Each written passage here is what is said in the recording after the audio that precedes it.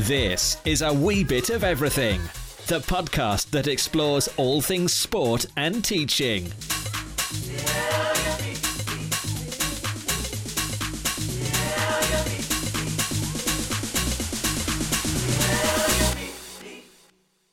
Hello there, and welcome to the A Wee Bit of Everything podcast with your hosts, Lewis and Clark.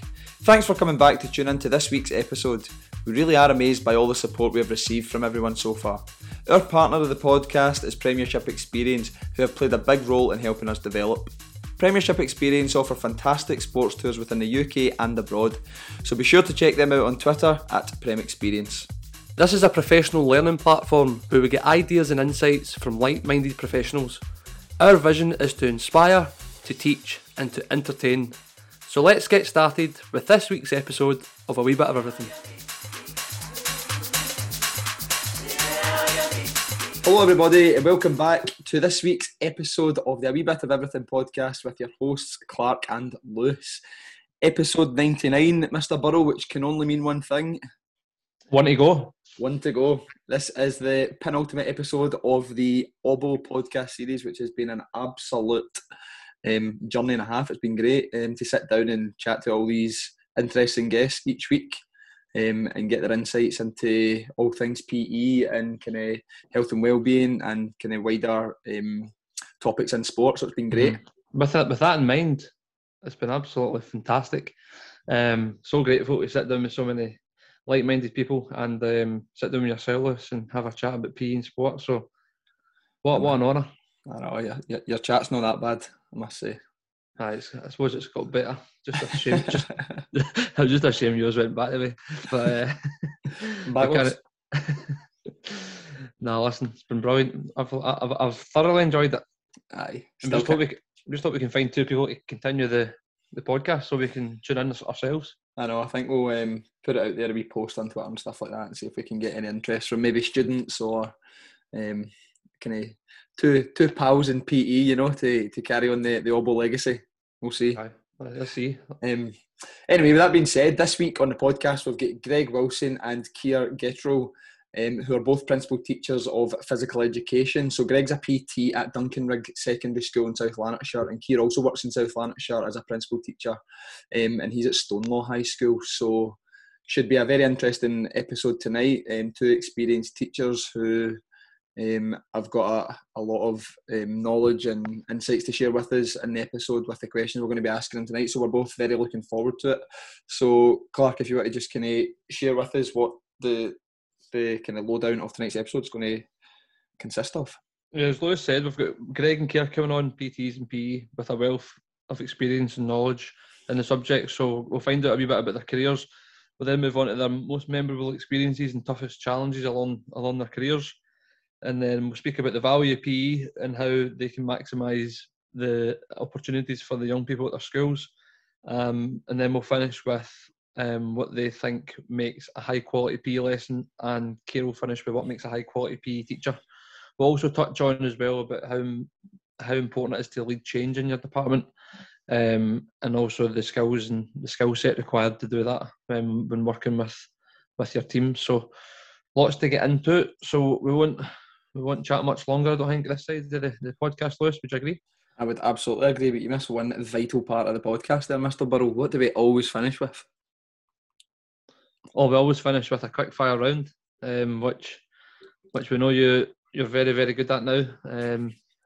Sometimes it's not quick fire, but listen, we're looking forward to moving on to that bit at the end as well, which is always provides a wee bit of a laugh at the end. So at the end of the day, we're in the entertainment business, so we'll get cracking. Right, lads, welcome to the Wee Bit of Everything podcast.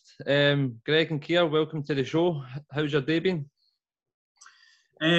My day's been very good, although actually I just played fives and I lost quite badly, so I wasn't in a good mood at the end of it. I think I embarrassed myself a wee bit actually, but anyway, let's go. We'll aside that. But yeah, apart from that, the school day was very good. Brilliant, good to hear it. What about yourself, Keir? Yeah, pretty good day today, apart from a 7-period day.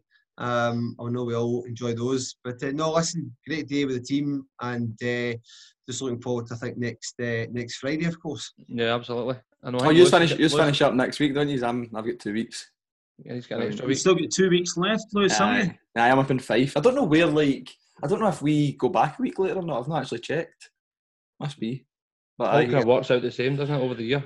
Yeah, I think it does. It all just kind of balances out. So it's No, I think we get weird holidays. I think you actually do an extra week in Fife. Anyway, we must need it. So welcome to the show. Thanks very much for giving up your time tonight to come on and chat about all things PE. We'll get into it then. So we normally ask the guests a kind of brief rundown in their career. So if Greg, if you would like to go first and give us a rundown on where it all started to where you are now. Okay. Well, I graduated in 1990. Right? I don't know if that was before even when any of you two were born. Were you? Round about then. Round about that. Right. 94. Okay, so I served a 2-year probation period across a variety of schools and local authorities. So before getting my first permanent job at Maximise High School in 1993. So in fact, basically what happened was you went round everywhere, and you were just at the end of it. Once you'd done enough days, those were the days you were just given a job, right? You'd done enough days, and then you were given a job. So I was lucky enough to land in Maximise High School, and I loved it. I became a principal teacher subject in the school in 1996. So that was roughly at the same time as my good friend Tony McDade. And I noticed was your guest on your 22nd show. I'm just wondering why I'm positioned 77 places behind him, but let's not go there. No worries, not any particular order, Greg. So Clark thought he would keep the best for last. Quite right. Thank you, Clark. I appreciate that. And then I juggled that job alongside roles as a higher examiner in the SQA. That was 15 years prior to your guest on your 88th show, Richie Dunno. And I was also a teaching associate at Strathclyde Uni until 2008. Before I moved to Duncanrig Secondary as faculty head of PE, Sport and Health, and I've been there ever since. Brilliant. So, Maximise then, that's a wee bit out of the way, isn't it? Actually, people think that Maximise goes out the way, but it's just a jaunt up the motorway, and it's still within South Lanarkshire. So, I think people might think it's a wee bit further away. Being an East Kilbride boy, and I'm now, working in the same town that I live in. But no, listen, Maximise is definitely easy to get to, and it's a fantastic place to work. I loved Maximise. Still miss it to this day. Great place. I did my second placement there in my PGDE. Oh, at the go, it was good. I loved it as well. And who was your principal teacher there at the time? Neil Ross. Oh, Neil. So Neil's still there. Yeah, he's still there. Neil was a student. Neil was a student of mine at Maximise, believe it or not. So he's he's back. There's probably lots of people that have been students of mine. I'm getting on in years now, Lewis. Getting on in years. So there we go. And then just before we move on to Keir, so how many years have you been at Duncanrig then? Is that? I think this is, I'm saying 2008 is when I moved. So, if we do the maths, what is that? 14 years. This is my 14th year. Goodness, I didn't even realise it was as long as that. So, so in fact, that was a principal teacher at 26 at Maximise, and I've been, that's been a long time. I think I was PT for 12 years there, and then 14 years now at Duncanrig. So thanks for sharing that, Greg. I'm looking forward to kind of picking your brains on your role as a PT then as we move through the podcast. And then Keir, what about yourself then? What's a kind of brief rundown in your career before we start the main part of the episode? Yeah, no problem at all. So my career is obviously far less decorated than Greg's because I'm significantly younger than he is. So maybe number 99 is perhaps the place where I should be on your podcast list. But so I graduated from the Nautical College in Glasgow. I did an HND after leaving school. Then went on to Stirling Uni and then graduated from Stirling Uni in 2005. And that was in sports studies. From there, I went on to be an active schools coordinator in South Lanarkshire Council at the time. And I was there for 2 years. I was based at Trinity High in Rutherglen, where Richie is just now. And I had the 6 primary schools there, which I was responsible for. And that was from 2005 to 2007. I then went on to do, I was encouraged to go and do a postgrad. So I went on to do a postgrads at, it was Paisley Uni, which is now obviously UWS down in here, down at the old Craigie campus. So I did a year down there, had a fantastic year down there with a great bunch of teachers. Then I was fortunate or unfortunate enough to land with Greig in 2008. I did my NQT year. I went to the ballot at South Lanarkshire, and you had to pick your envelope out of the hat, and I got Duncanrig. So I was there as an NQT, and I was there for 5 years with Greig at Duncanrig, which was a great opportunity for me, and I absolutely also won a watch with that one. And then Greig, my good friend here, encouraged me to go for a development officer job with the council, which was the PEPAS.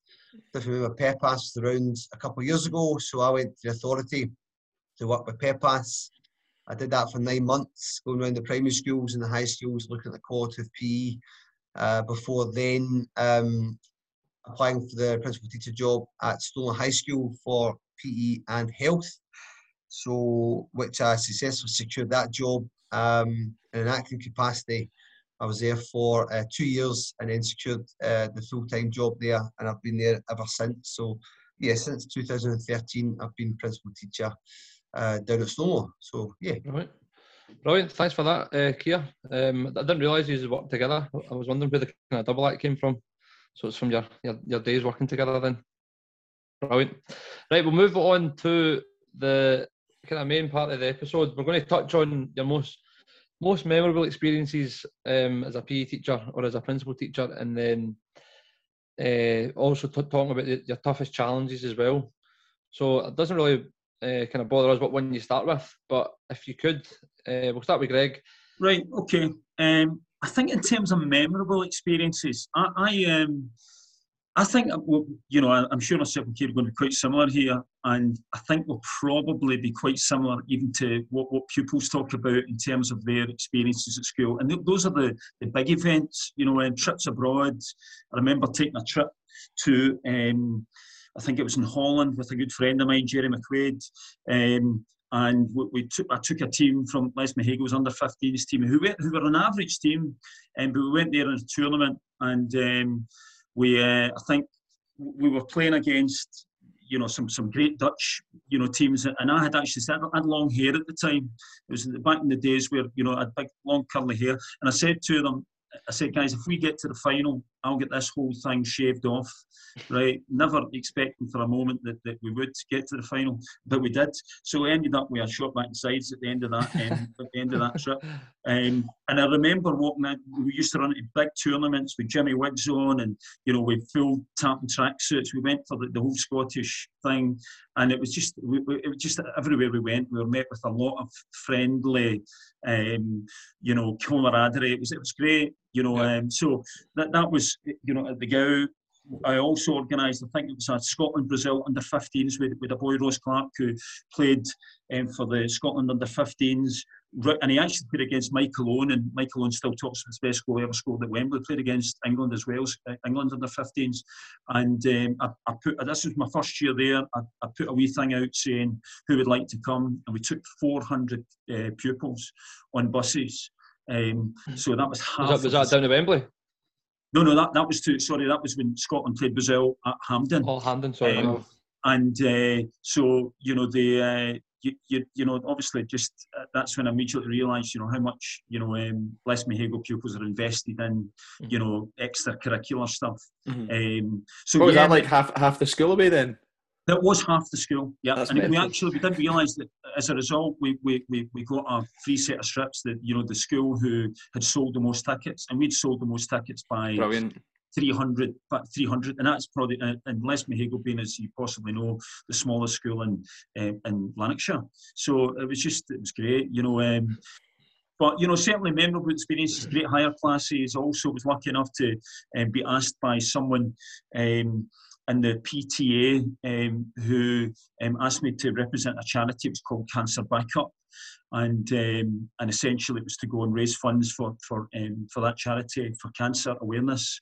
And I went to the Andes for a week and the Amazon jungle for a week, and that was wow. That was another brilliant experience. So and again, the charitable children of Les Mahego raised £10,000 for us to go there. So yeah, that was great. Certainly those things are very memorable. In terms of challenges, starting new schools when on probation was always really hard.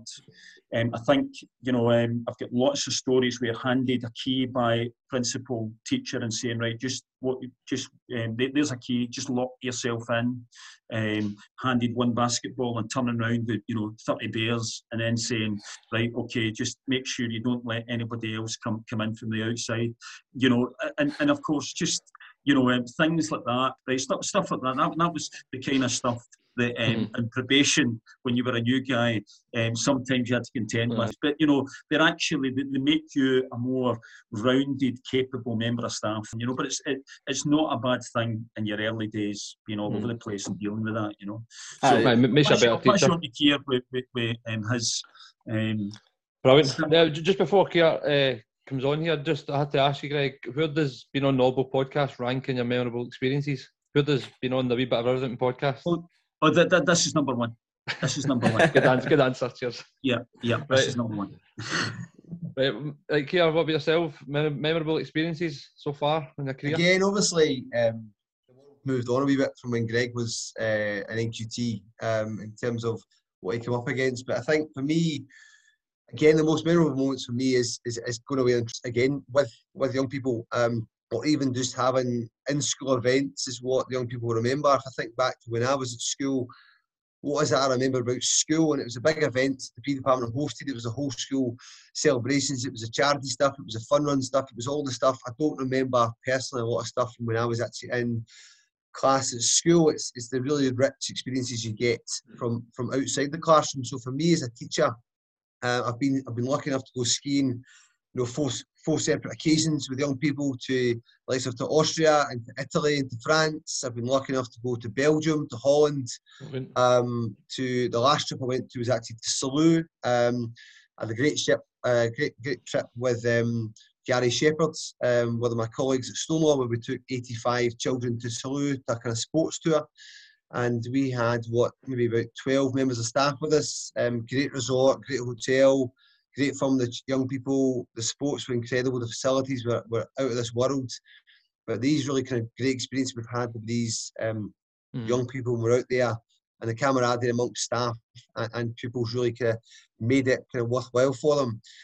But I suppose in addition to that, some of my most memorable experiences has probably been in-house. When I was at Duncanrig, and even my first year at Stonelaw, we kind of hosted, for example, sportathon events. And back when we did sportathon, it was a full 12-hour shift. Young people would arrive, at 9 o'clock at night, and you'd be having them in the building until 9 o'clock in the morning, and you'd be under pressure to do new activities every single hour.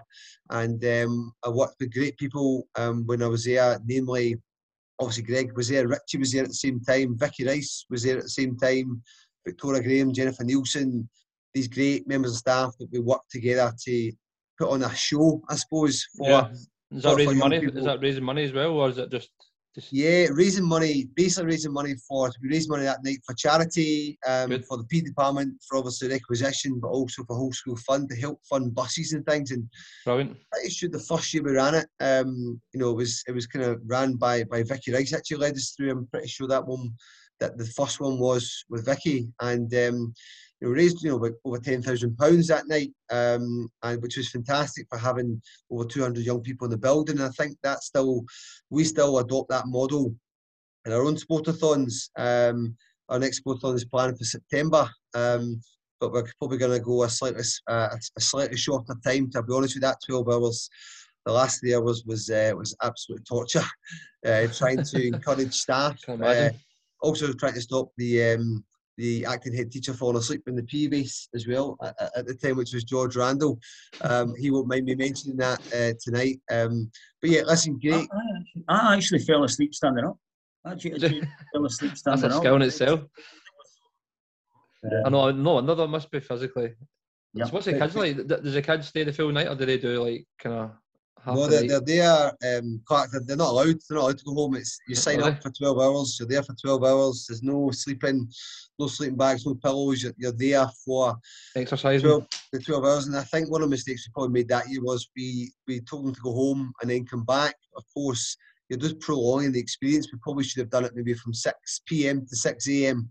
Because that between 6 o'clock in the morning to 9 o'clock in the morning was a real tough shift, trying to galvanise staff. Kind of dipped in and out. I think if I remember, Greg, staff dipped in and out, but the kind of strong core of 8 of us, we stayed the full night. We had coaches and different clubs coming in from the local area at different times and help us deliver different activities, but it was an outstanding event that was done up there, and that's been replicated by a number of schools now, I believe, across the authority. So again, great experiences that will stay with me forever. So yeah, that's good for our listeners listening in as an idea as well. And we've been speaking about that as well, Lewis, about the trip. We organised a trip to Man City Villa, both our schools, just the last day of the season there. And what an experience for the kids to be there, to see them win the league in the last 20 minutes. It was a brilliant weekend for everybody. Sorry, Greg, just need to turn the laptop round. No, I'm just saying, I don't think we can forget how fortunate we are about the about the experiences that we can share with young people. It's brilliant. I think we're really lucky the things that we can expose them to and we can be involved in as well. It's very fortunate.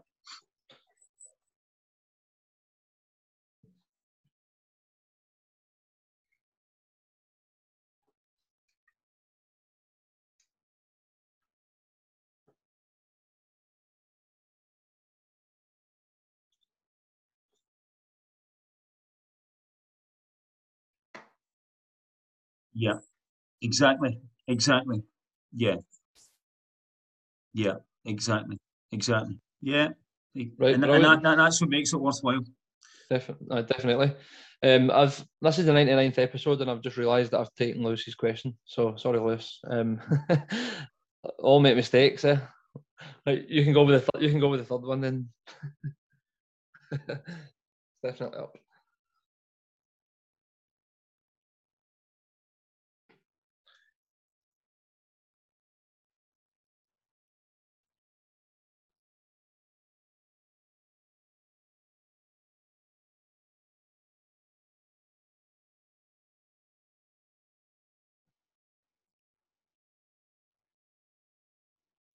Yep.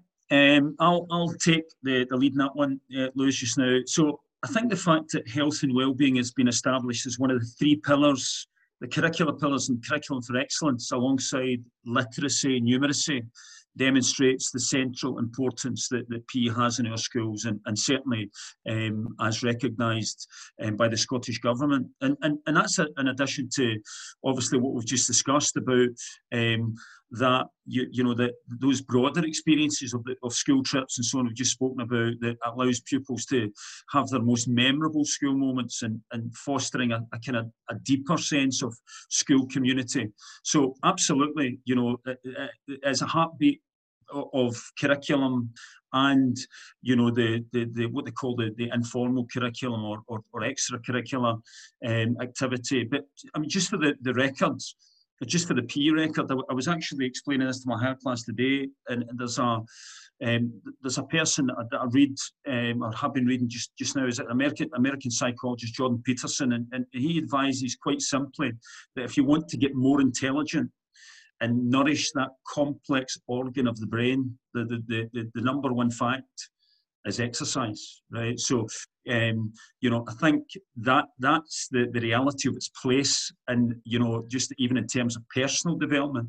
And if you want to be more socially adept, then take part in sport. If you want to be more emotionally balanced, guess what? Exercise. So I don't think we can. I don't think there's any escaping the importance of it. Of PE and sport, and certainly it has its place in terms of maximising time. How we maximise kids' time, I think that's absolutely everything we should do should lead to that. Absolutely, and greater productivity in a PE lesson. So how do we do that? I think about being really well planned, high expectations, really good order. And I mean, we kid on, but I'm thinking about Keir's predecessor, Alan Byrne. I mean, he was a guy who was, he was manic about keeping his cupboards in order and being accessible, so that you start your lesson promptly, and so pace right at the start, and you maintain that pace. And I think as a PT, we try and put as much, I would try and put as much as we can, the entire budget on lots of equipment that allows for increased touches in a ball, more shots in a mat.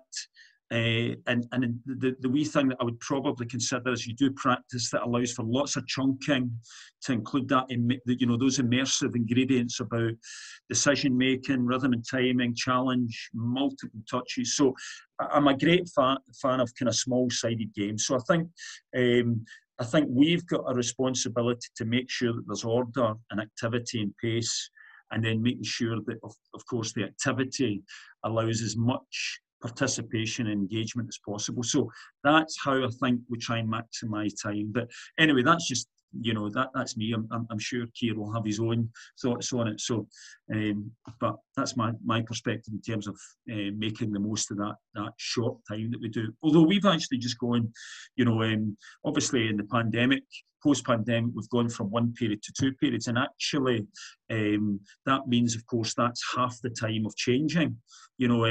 That of course a lot of time there's a lot of dead time lost to people changing and changing them. So all of a sudden, with the 2 periods a week, you're doing, you're only having to do that once and get a double period. So you can invest a wee bit more time in your teaching. So I was just going to ask that. Actually, do you think 2 50-minute periods is enough? Because with the amount of time that you do spend getting changed, but that's good that you've got an extra period of it. Well, I mean, when I say an extra period, we've got it's now a double as opposed to 2 singles. So so in fact, it just means more activity time. So I don't know if that's the feature elsewhere, but certainly I think that's been one of the pluses in the post-pandemic evolution in PE. Okay.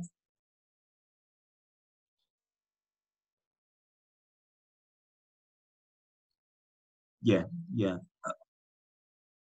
Well, in old money, of course, at one point, I think the original, kind of PE, I think arrangement was it was supposed to be, I think, 2 hours between, age 3 to 18, and I think that evolved, to 2 periods in secondary schools, because, of course, that's just, it's the more functional way that we construct the day.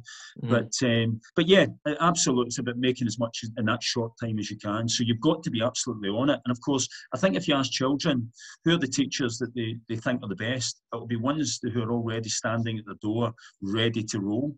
So so that's that's imperative that we get started quickly.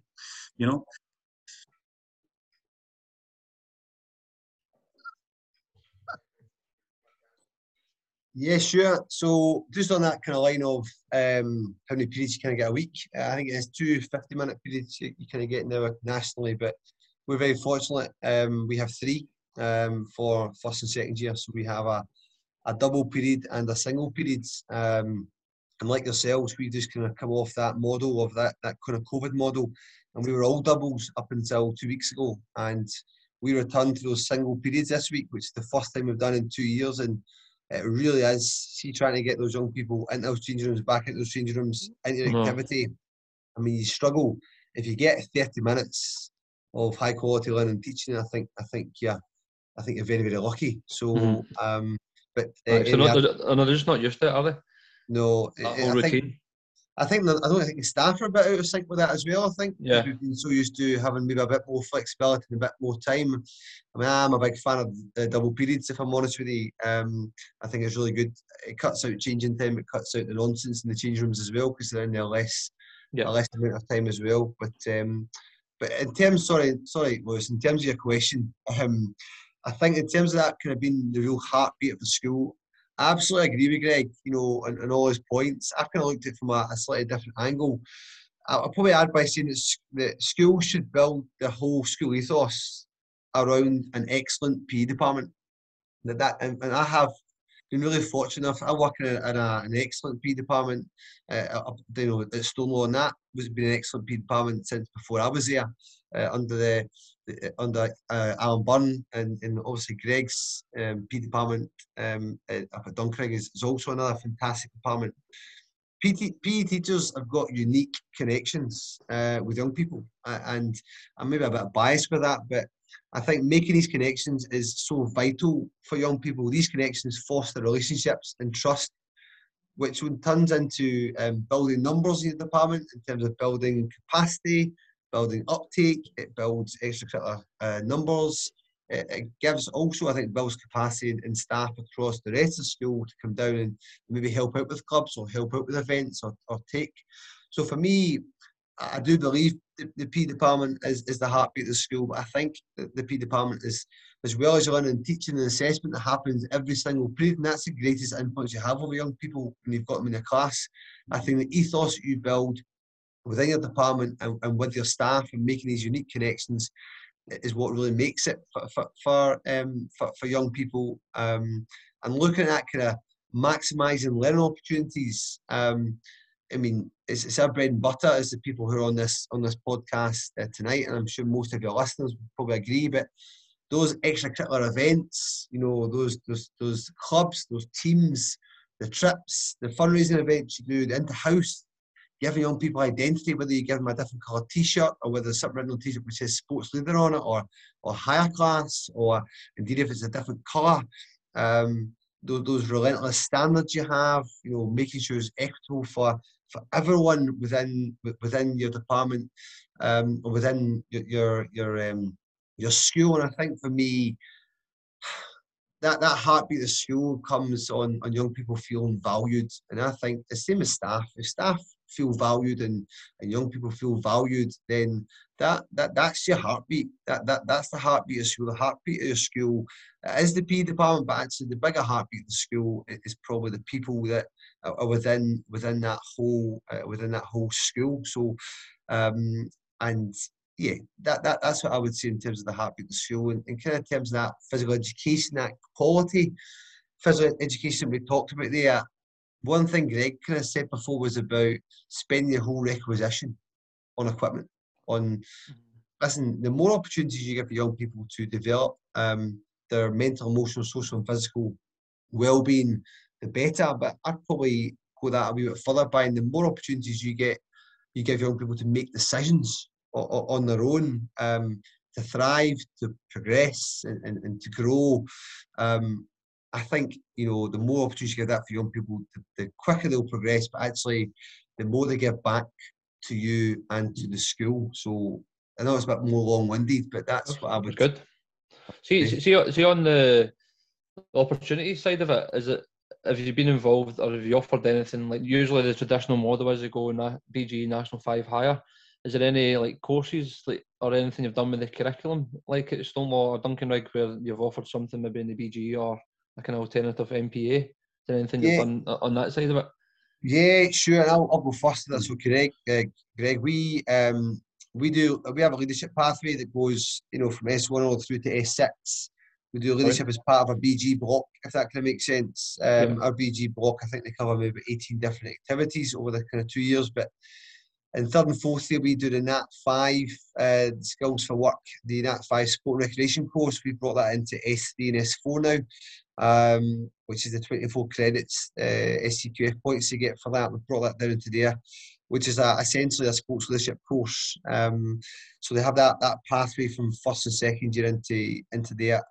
And then to the senior school, our other pathway is to go into the kind of sports development course. We have done Sports Leaders UK in the past as well, but they have that other model where they can become a sports leader or follow a different pathway. And within that, we've done the SFA refereeing course. We've done MPA courses within there as well. The first aid one is the one that we're going to be starting this year with the SQA as well. So our kind of plan is we kind of start off a bit smaller. Maybe 9 years ago when I first started Stonelaw by bringing sports leadership in the the senior phase. And what we've done is we went kind of from a top-down approach. We kind of have those two kind of pathways that young people can follow now, which is that's good. Is the third and fourth year sport and rec in core, or did they pick it in third year? No, they pick it. So we have a column K, which is an elective column. So they get to pick either things like computer games development. They might pick Duke Edinburgh. They might pick sports leadership. They might pick a wellbeing qualification. It depends on what the options are. But we have 2 periods a week every week where they start the course in the January. So it's like almost there for 18 months, if you like. Okay.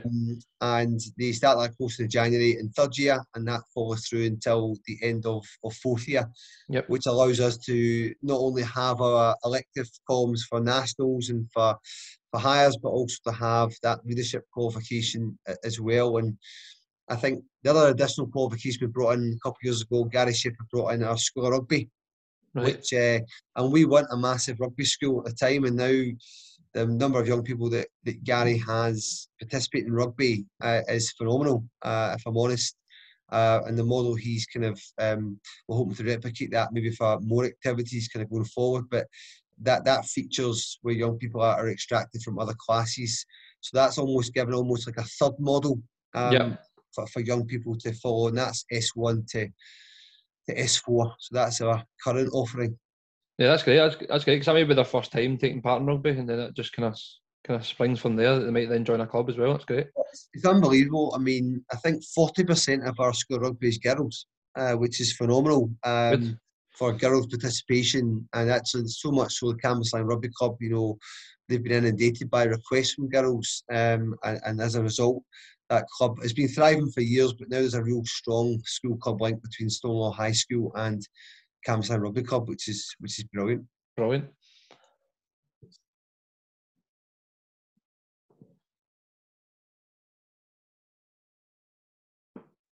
So sorry. In S1 and S2, it's obviously within the BGE.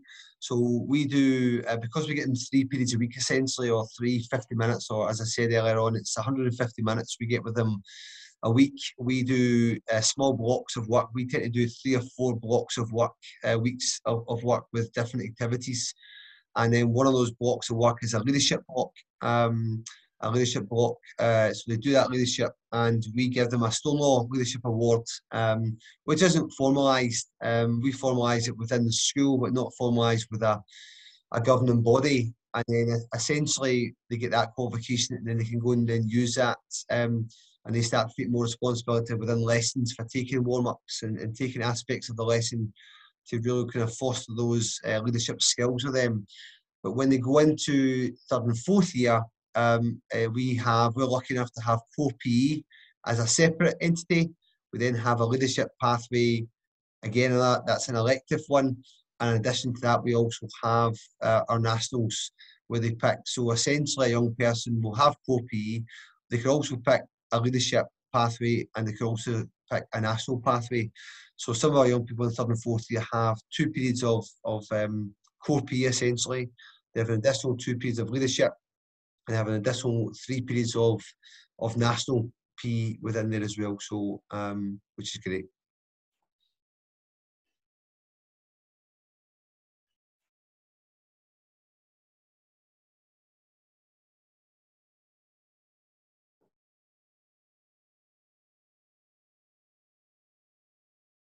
Yeah.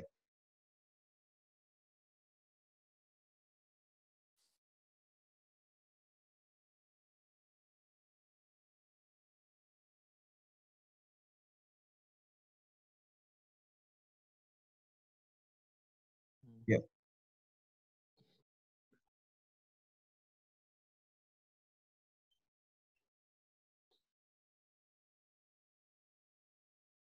Well, so what I would say is that this is our first year. We've done Sports Leaders UK for a number of years. It's a great course. The Sports Leaders UK courses that have been brilliant for us, and I ran them at Duncanrig when I was there as well. And with the volume of numbers we had coming through our leadership pathway, we originally had the sport and recreation course. So that's a 5th and 6th year course we did. but we were quite keen to bring level 6 qualifications in that pathway into 5th and 6th year. So that's when, and we really liked the sport and recreation course, which is why we moved that one down to the 3rd and 4th year. And the units of work are really quite simple for young people to follow. We found, and we'll continue to use Sports Village UK, but probably just in a slightly different pathway. The dance leadership qualifications, Sports Village UK, we do them as well with active schools, and again, great pathways that they've ran for us. But I would, if you can, I would encourage you to have a separate leadership pathway to your core classes. I think more young people in your department, which is always a positive thing, but I also think it gives young people kind of defined roles within that as well. Essentially, I think core PE, being that PEPAS guy for that period of time with South Lanarkshire, I'm a big fan of keeping core PE for core PE. Yeah. I think there's so much value from core PE, and I'm not a massive fan of replacing that with qualifications. I know some schools do and some authorities do, and that's absolutely fine. But for me, core PE is absolutely essentially got its place on the PE curriculum for young people's well-being, essentially. You need to keep it practical. Yeah. Keep it, get the activity levels up, as you spoke about earlier. What about yourself, Greg, up at Duncanrig, curriculum-wise? We have, we've obviously got the academic route, which is the national courses. Yes, we have, we've got quite a number of strands, which I think we've got an NPA football course. We've got I think in 5th year we do a sport and recreation, which is obviously similar to what Keir's talking about. It's leadership based, but it has, different facets. As well as that, I think we go on to, if you're in S5, you can then, and go and do a level 6 in sports development. And if you've kind of plateaued, we've got an NPA team sports, which is separate from the football one. In fact, we can do it. We've got approval for NPA individual sports as well. So yeah, there's, we do advanced higher as well. So there's headroom and there's also breadth. So yeah, it's I think there's enough for the variety of interest that steps in your door, Good stuff. Right, thanks for sharing that. Then we're moving on to we're moving down a different path. Then in terms of both these are obviously principal teachers. I'm sure you've been leading change across as you were speaking about your curriculum there. That's probably one thing. Is there anything you've been particularly proud of in terms of what you've implemented or changed or achieved, like with your team, with your PE departments over the years? Well, yeah, I mean, in terms of that kind of first element about leading change, just to come back to that bit about leading change, I think it's really important if you're going to lead change, right? That I think it's really important that you build culture. I think it's really important you've got a clear idea of what good looks like. And I think I was fortunate that as a teaching associate at Strathclyde Uni, I was out and I saw lots of good practice. Obviously, working in the examining team with SQA, you speak to lots of good staff, good PTs, and of course you get a real good sense of what they are doing, which is earning results. And again, so that's in terms of leading change. I think that's the top and most important ingredient is knowing what you're trying to change, and then of course it's just that daily challenge of making sure that you put the blocks in place to achieve those, that big picture that you're trying to achieve, and in terms of, so yeah, is there something I've been proud about? I think I'm proud of the fact, I suppose more than anything, I think I'm proud of the fact that I can declare the people I work with as friends. I think that's what I'm proud about, in terms of even from a professional perspective. I think I'm really lucky to work with people who we are together have engendered some kind of unconscious kind of self-motivating force that still allows a space for friendship. In terms of what we've achieved, we've been lucky enough to get a gold award, and we've had a very successful HMI inspection. We've got solid attainment we've had for a number of years. We've got thriving clubs, but I think more importantly, I think I'm proud of the people and the way they interact with children every day. That's what I think is the greatest achievement. If truth absolutely be told, I think that's where I sit on it. So, in terms of the culture and kind of understanding what is good, is it important then that you share that amongst the team that you're working with? Has that ever not been a challenge, but can that be the tricky part, trying to achieve that as a team? I don't think it's the challenge is recognising what good is.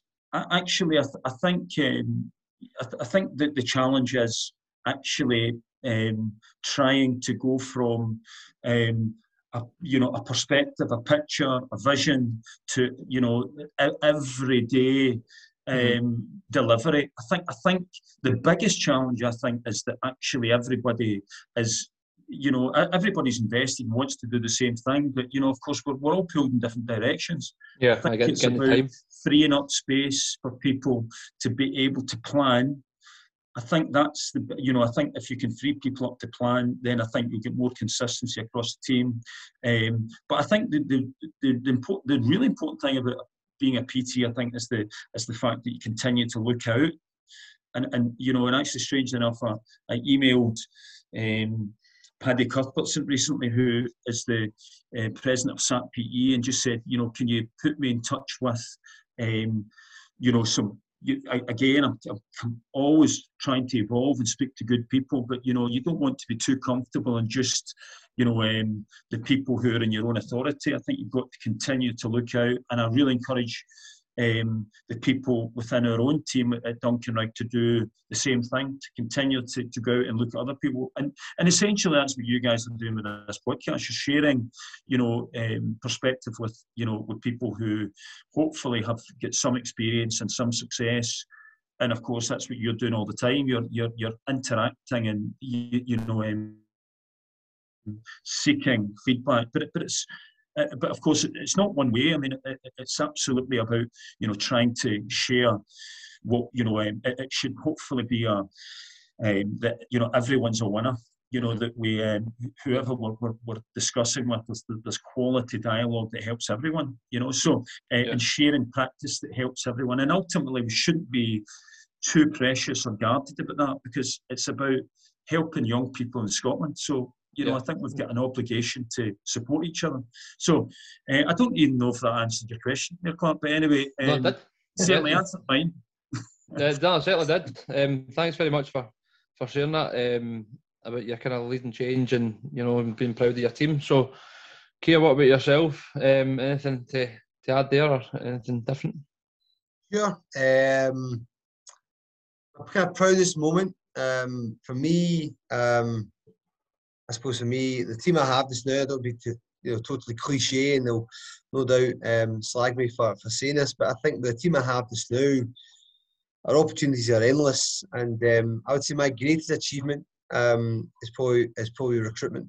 If I'm really honest with you, I just help manoeuvre them. We recruit really well, and the achievements that we've achieved in our department and in our school is down to the team that work around or work with me every single day. As I say, I'm just a guy that's in there that manoeuvres them into position, and they absolutely deliver every single time. But probably one of my proudest moments, and I learned this from Greig Wilson, I learned this from George Wynne, from George Randall, that relationships are the most important thing within a department. And if you don't have relationships, then you don't have anything. It's that whole cliche, teamwork makes the dream work, as I tell my own two children every single day when they're battering lumps out of each other, for the remote control or whatever. But for me, it's about those relationships that I'm really proud of, because I'm fortunate enough to work with really great people,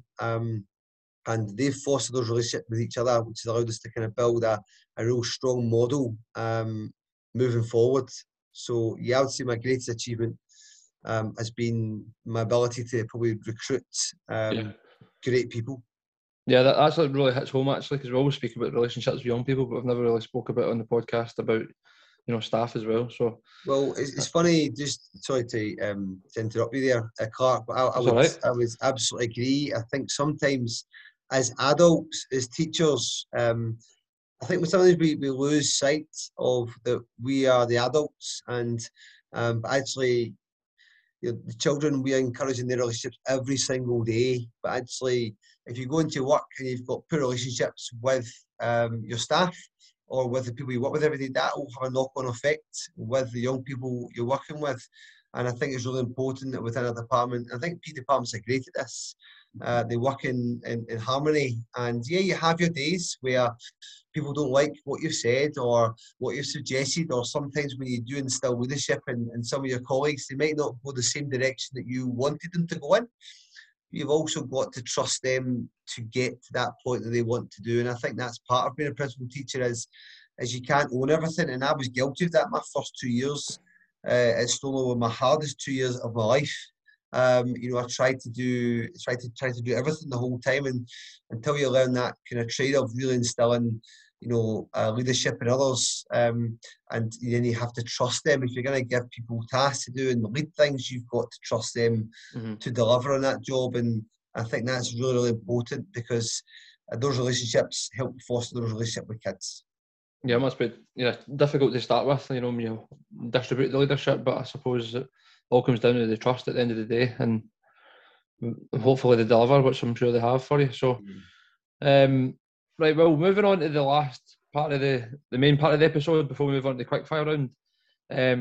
Lastly, then, Greg, what in your opinion, Solly, makes a high quality PE lesson?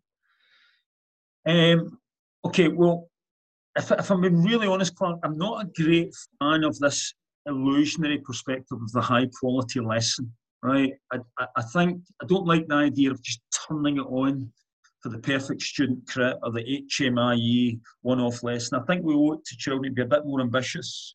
And so, so if I'm being really honest, I try and ask if I'm, and really this is when I'm essentially when I'm sharing my my thoughts about a quality lesson with students. I'll talk about planning over a series of lessons. Starting at the end, what do you hope to have achieved? Working back from a desired outcome, and that brings real clarity and purpose to lesson plan and that objective of culminating your efforts towards an event. So I like the idea of the fact that we're moving towards something. That's essentially. So I don't really like to think about a lesson because I don't think you're moving towards something.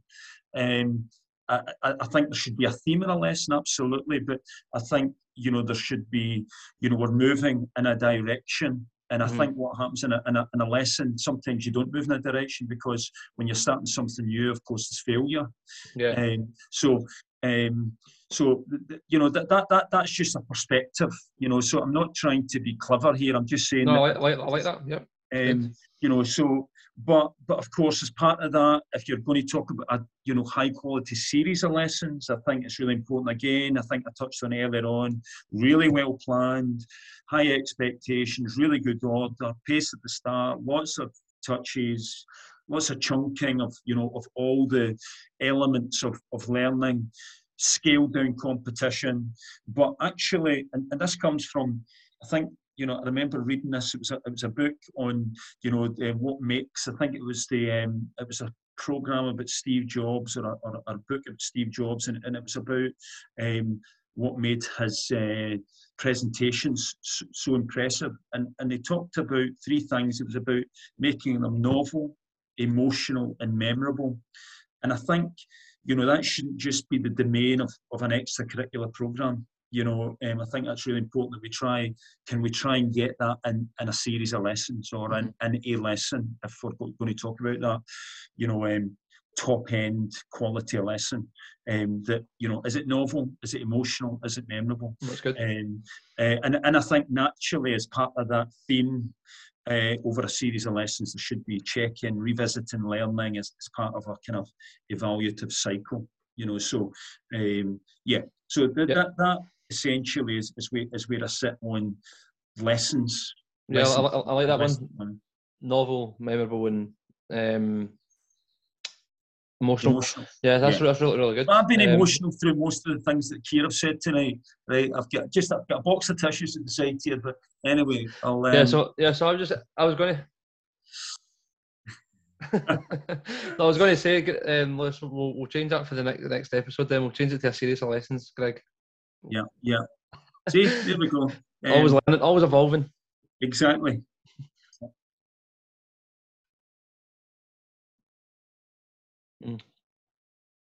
Yeah. Aye.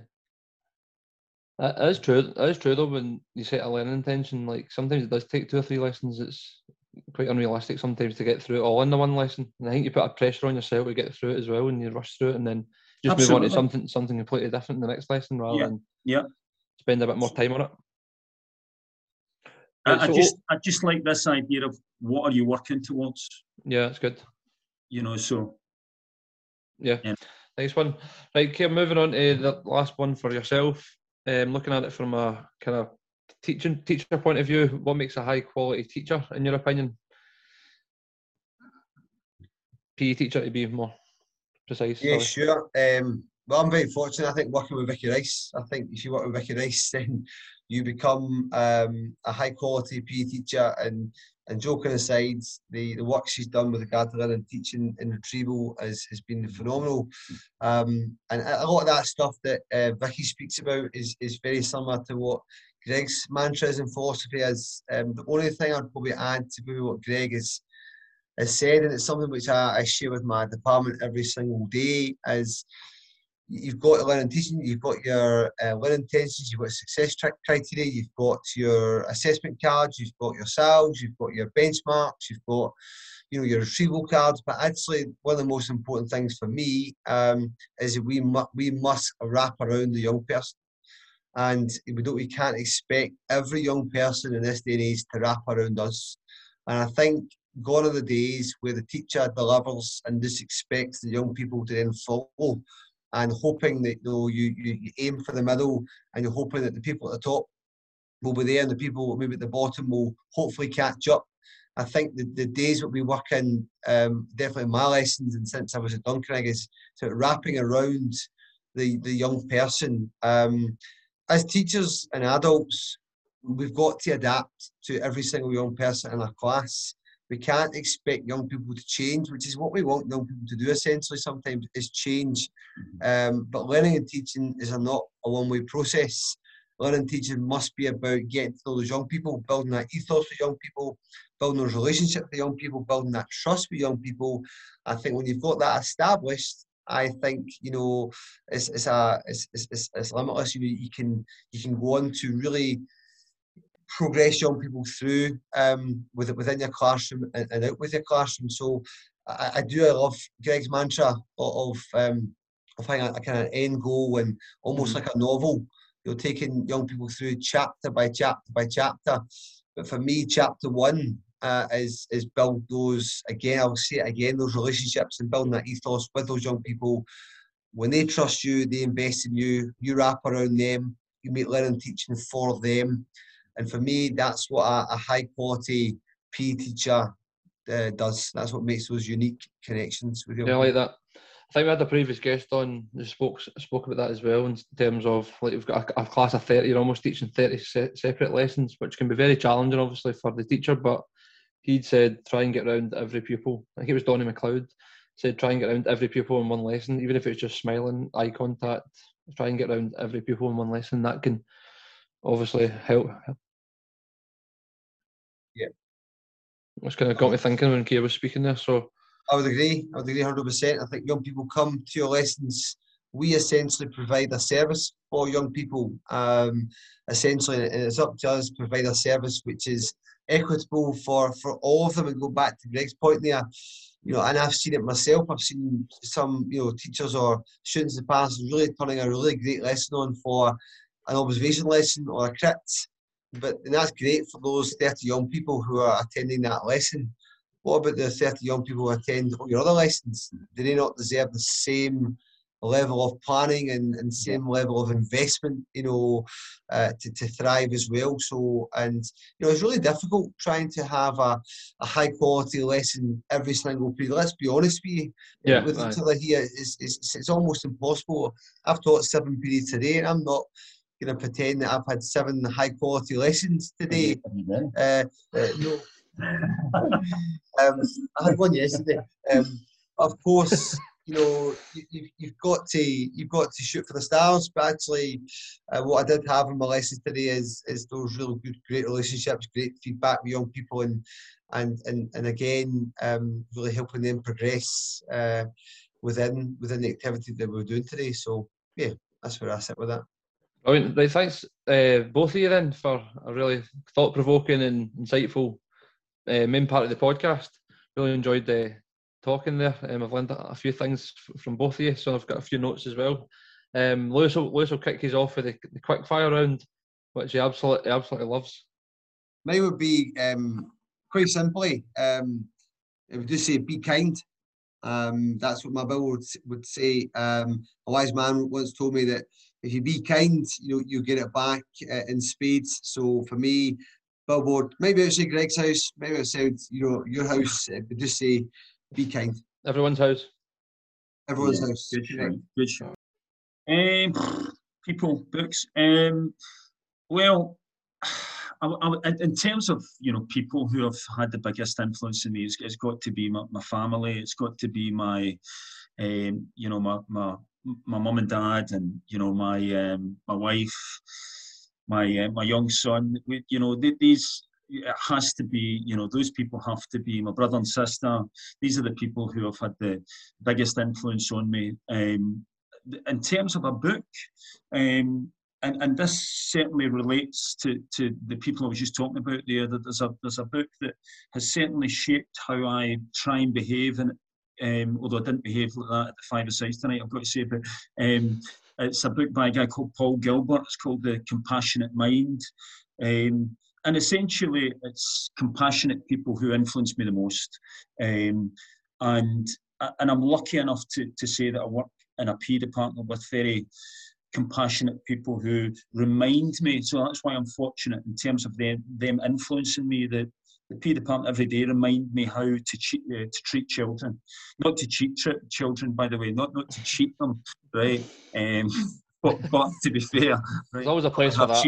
I've probably had cheated a few in my time at badminton, right? But yeah, but and so I'm reminded all the time about how we should be behaving with young people. And actually, I'm so impressed with the current bunch incumbents that I've got in our department at the moment, with their skill and how they interact with pupils every day. And in fact, I'm going to praise this man beside me here, because he taught me a big lesson one time when I remember a pupil of mine came in and just asked a question about something, but they were quite upset, but they obviously didn't really want to ask that question. They were just bothered about something, and I missed it.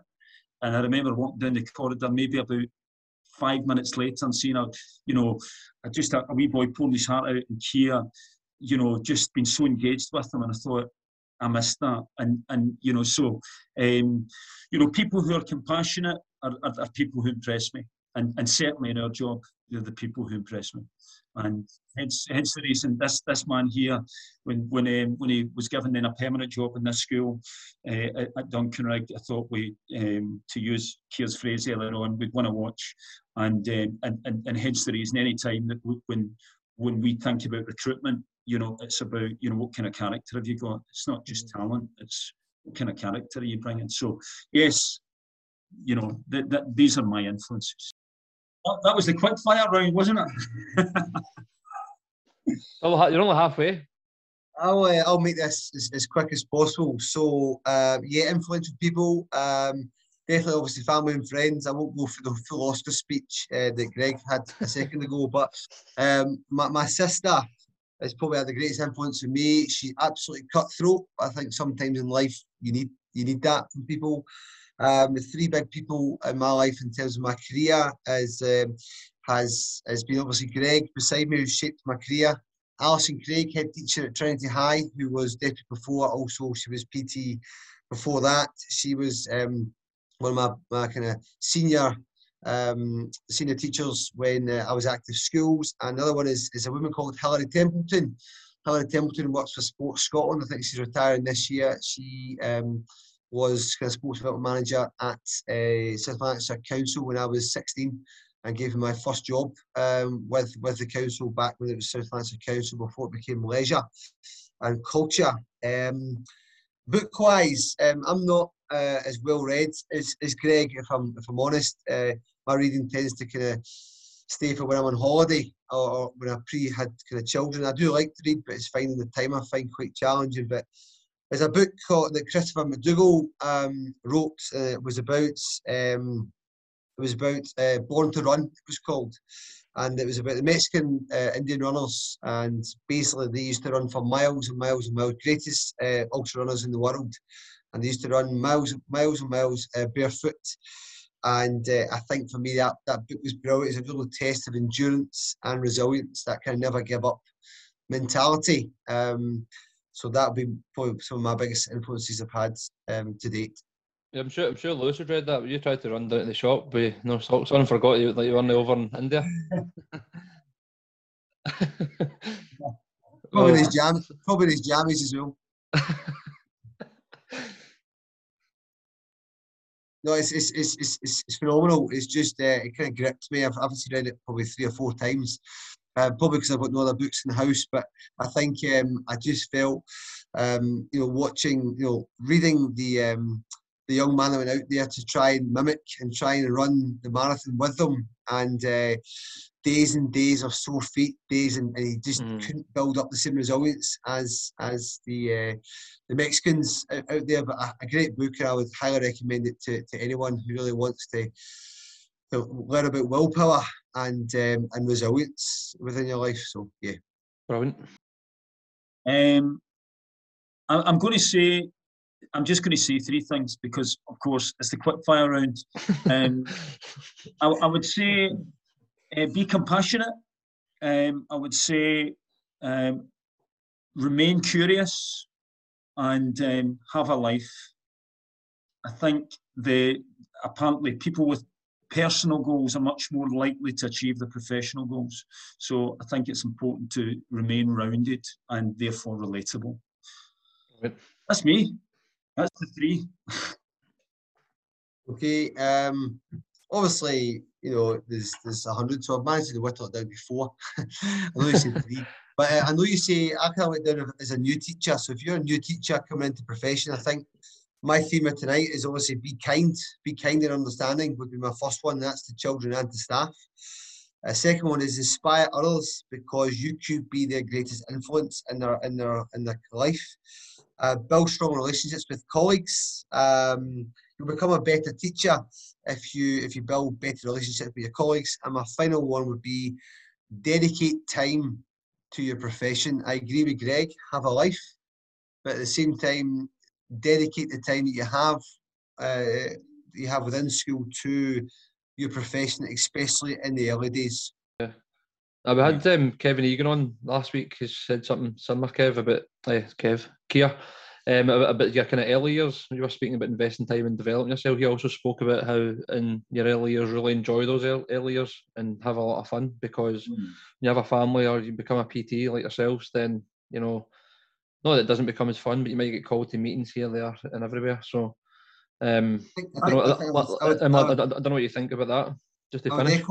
I would absolutely echo that. I think your early days as a teacher are some of the most important days, because these are the foundations that you lay down. These are the relationships you build. And again, I'm lucky enough that where I was placed, up at Duncanrig, and a number of my other colleagues who were placed in different schools have also been just as lucky with their principal teachers or the relationships they built. But I was given license, within Duncanrig to really kind of thrive, and for me, that's what's built my career, and that's why I'm still teaching today, and that's why I still absolutely love my job that I do every single day. So I would say dedicate your time to your profession, learn your trades. Don't try and run before you can walk. And I see young staff, really trying to seek out promotion, and for me, promotion will come to you when you're ready for it, and you can't miss opportunities. But I do see some people in the profession sometimes trying to have one eye on what they're doing in 3 years' time, but focus on what you're doing now and learn your trade and learn off people you're around, and don't be in a rush to become into a promoted post, because it all happens. If you're good, you'll be recognised as being good, and if you're excellent, you'll be recognised as being excellent. I think almost let promotion come to you rather than going to find it, is what I would probably say. It's good advice. Yeah. No, fantastic, guys. Thanks so much for giving up your time tonight to come on and share your insights and your experiences of PE and being principal teachers over the years. So, that's finished that episode off nicely. So, it's good to chat, Keir and Greg. Good to talk again. Hopefully bump into both soon enough. Thanks for you for your time, guys. Appreciate it. And I think the job you guys are doing in terms of just selling the story of PE and sharing all those good bits of practice are really helpful for people. So good, guys. So well done to you. Well done. Yeah, it helps us. Hopefully, it helps everyone else who's listening in. This is moving towards the end of it. So, as we said at the start, hopefully we can find a couple of people to continue it. So if you're still up for it, give us a shout. I think, to be honest with you, I'd like to give you two names, probably Richie Dunno and Vicky Rice. They were quite keen on maybe taking it forward, so you maybe could chat their door. Yeah. I don't know how true that is, but I will. I'll give them an email. It's very true. That's a word in the street. It's just a word in the street. Right, they're the previous guests. We'll give them an email. I've got their contact details. We'll see if they're up for continuing it on. Brilliant. Right, thanks again. Thanks again for joining us in this week's episode of the podcast. We hope you've been able to take something away that you can implement into your practice or life. If you regularly listen to the podcast, then why not leave us a review to let us know how we're doing and where we can perhaps improve. That way we can take action and further develop the AWBOE podcast. Until next time, we hope you have a fantastic week. Take care.